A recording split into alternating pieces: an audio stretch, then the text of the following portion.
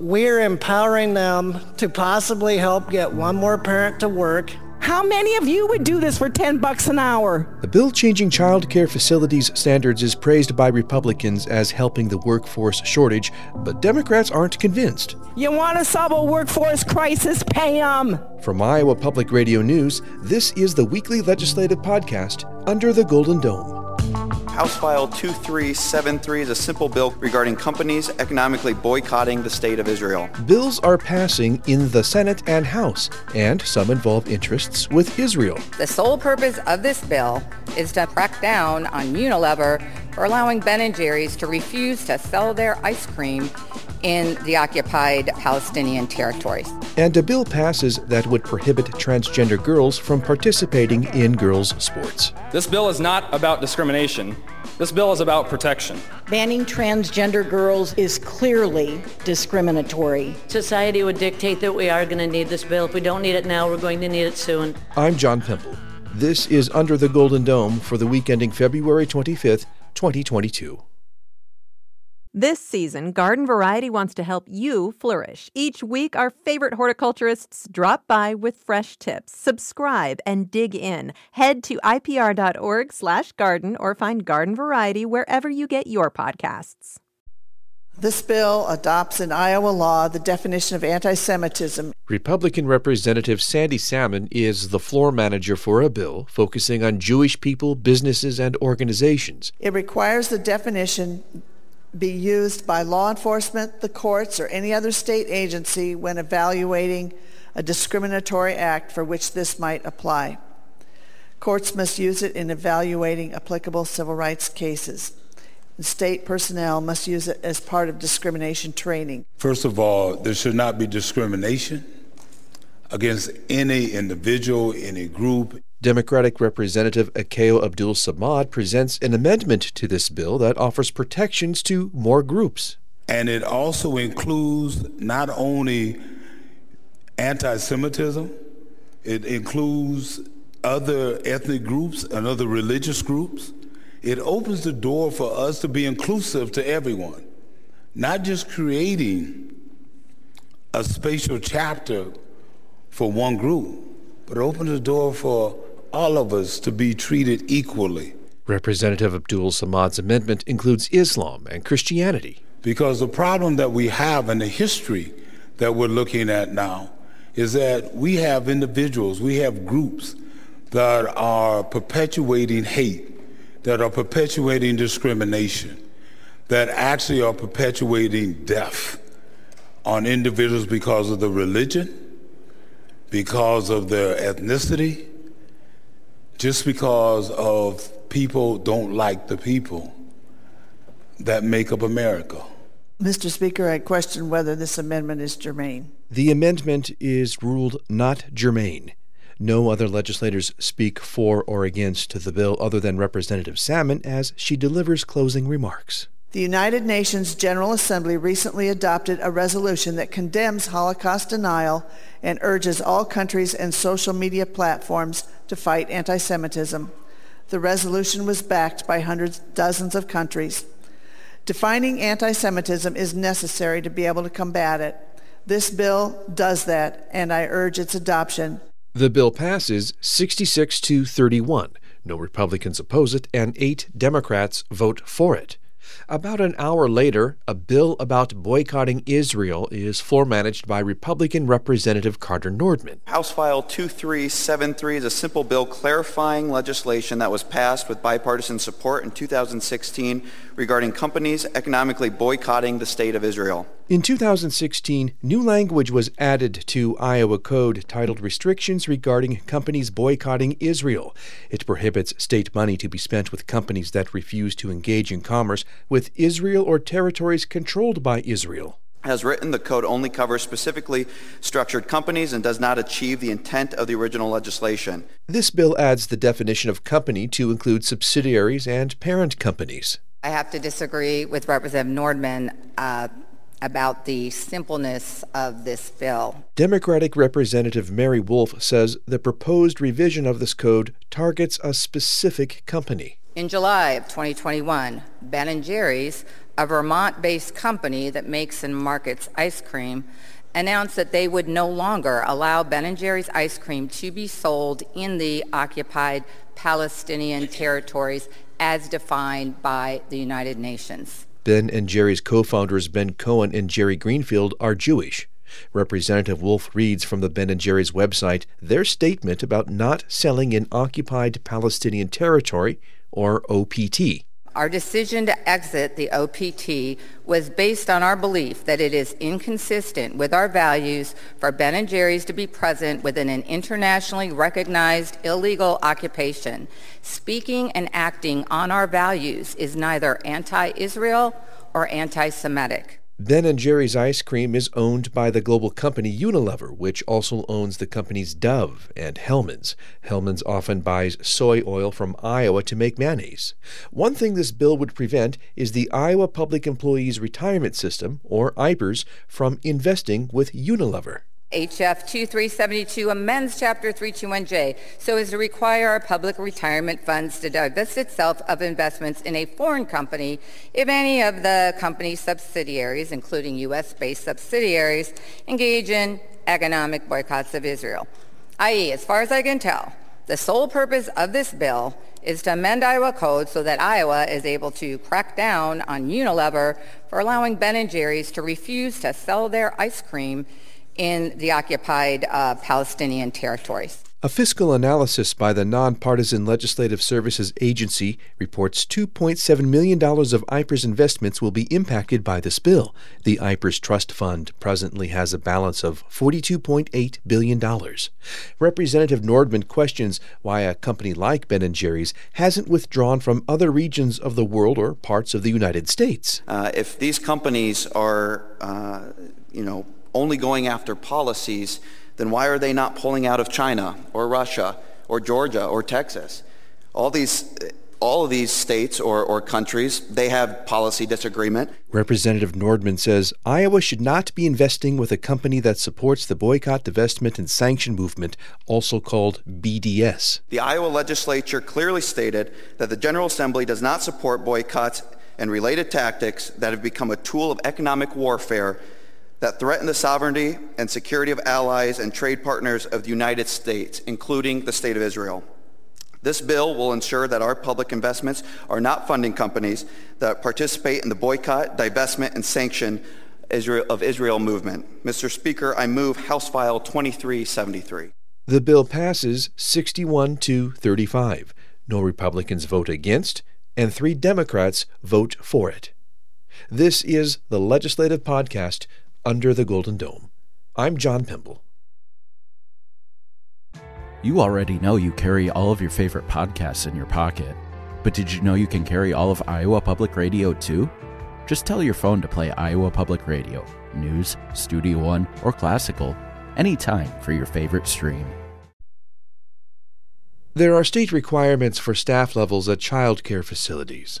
Right now, for every 6 children aged 2, there must be 1 staff member. A new proposal would change that to a 1-to-7 ratio. This bill comes to the full Senate for debate. It is floor managed by Republican Senator Jeff Edler. This change is being recommended upon receiving the recommendations from the Governor's Child Care Task Force on child staff ratios. Included in that recommendation, they asked DHS to review the child staff ratios for the children from 18 months of age to 3 years of age. The bill also increases the number of 3-year-old children a staff member is responsible for. Instead of a 1-to-8 ratio, 1 person would be responsible for up to 10 3-year-old children. And this adjustment to Iowa's child care ratio could not come a moment too soon. As the workforce shortages continue to challenge Iowans, we're providing an outlet for their children so they can return to work. If this bill passes both chambers and it is signed by the governor, it becomes effective immediately. As a parent, I have a right to know that ratio is increasing. Democratic Senator Pam Yoakum offers an amendment that would require a child care center to provide a written notice of changes to parents at least 30 days in advance. It seems to me that this body is more than willing to jump as high as it can to require parental documentation and all these other issues for vaccines or whatever it might be. Senator Yoakum is referring to other bills that passed out of committees this year, like one requiring written consent for a minor to receive any vaccine. This isn't even asking the parent for consent or written, that they have to do anything in writing. All it is saying is that if you are going to increase your child-adult ratio, that those parents have a right to know. Democratic Senator Janet Peterson supports this 30-day notification amendment. I know there are a lot of working parents out there. Childcare is one of their biggest expenses and biggest concerns. And if you were to find out that your child was going to be put in an unsafe situation by adding more children that far exceed the expectations or the ratios that are set out in guidelines, you should have the right to know what your child care is going to do and enough notice so that you can find some safe alternative for your child. But Senator Edler says this amendment would create a burden. This amendment goes quite contrary to what we're trying to do, which is reduce government burden and allow these daycare centers the opportunity, if they choose, to help parents and to take care of children safely. The amendment fails, and debate on the bill resumes. First, let me at least thank Senator Edler for bringing forth some legislation on child care and an attempt to address Iowa's workforce crisis. But this ain't it. Senator Yoakum says one way to incentivize people to work in child and elderly care facilities is to offer higher pay. You can't think we're going to attract young people to go into child care or to take care of our seniors in nursing care or to take care of our kiddos with autism or behavioral issues if we don't pay them. How many of you would do this for $10 an hour? I don't see too many hands going up. You want to solve a workforce crisis, pay them. During Senator Edler's closing comments, he says currently child care facilities can apply for a waiver to be exempt from these ratios. This bill would eliminate the waiver requirement. To say that this is going to damage kids, it's absolutely false, because the daycare provider has the ability not to change that ratio, period. So I believe in our daycare providers and them making decisions based around the care of children. So we're empowering them to possibly help get one more parent to work because they could take one more child. This bill passes the Senate along party lines.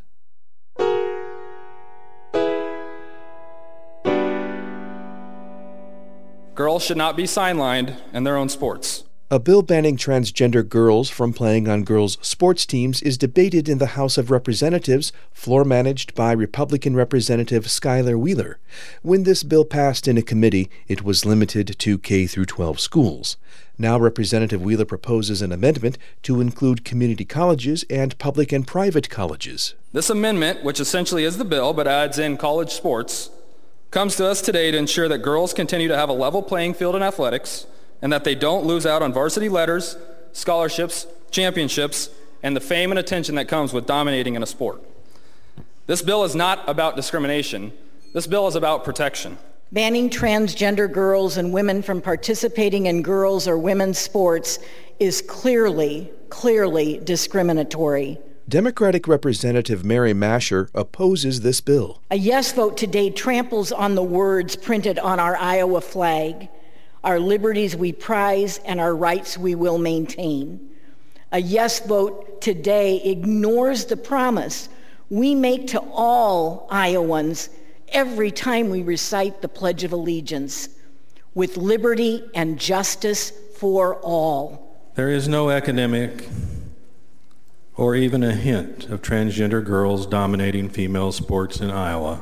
Democratic Representative Art Stade is also opposed. This attempt is to force transgender girls to play on the boys' team, and it is an unconscionable attack on already marginalized transgender children. This bill doesn't address any real or future problem. It's harmful and would likely only create mental health damage to both cisgender and transgender youth. Republican Representative Jane Bloomingdale says this bill is needed for the future of girls and women's sports. For the parents, for the kids, for the transgender kids, it makes my heart hurt. And for the parents, it hurts twice as much. But this is an opportunity to keep that level playing field.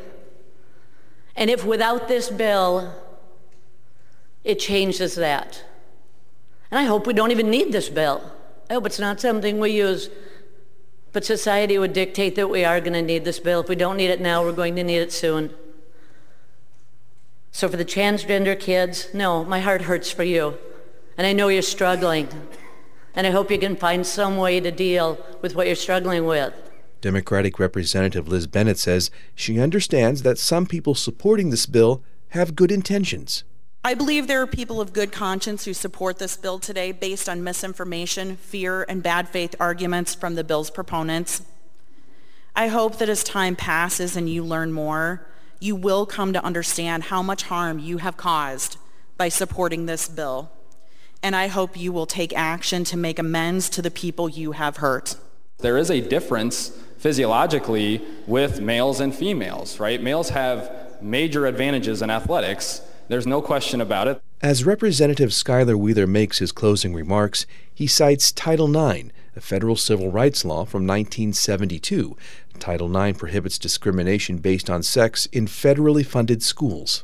Girls have fought, women have fought for over 50 years to have an equal playing field in their sports. As I stated, before Title IX came into play, you had about 300,000 female athletes. You had several institutions that did not have even close to the amount of athletic opportunities available that they had for men. 50 years later, you have 2.7 or so million females, women competing in athletics. They're learning self-discipline. They're learning how to operate as a team, competition, hard work, etc. Sports are an incredible thing. Many of you guys know I'm a coach. I started the day off coaching boys. I'm going to finish the day off defending girls' sports. After a 3-hour debate that extends into the early evening, this bill passes on party lines. The bills on this episode have only passed in one chamber, but there is a bill that has cleared both the Senate and House.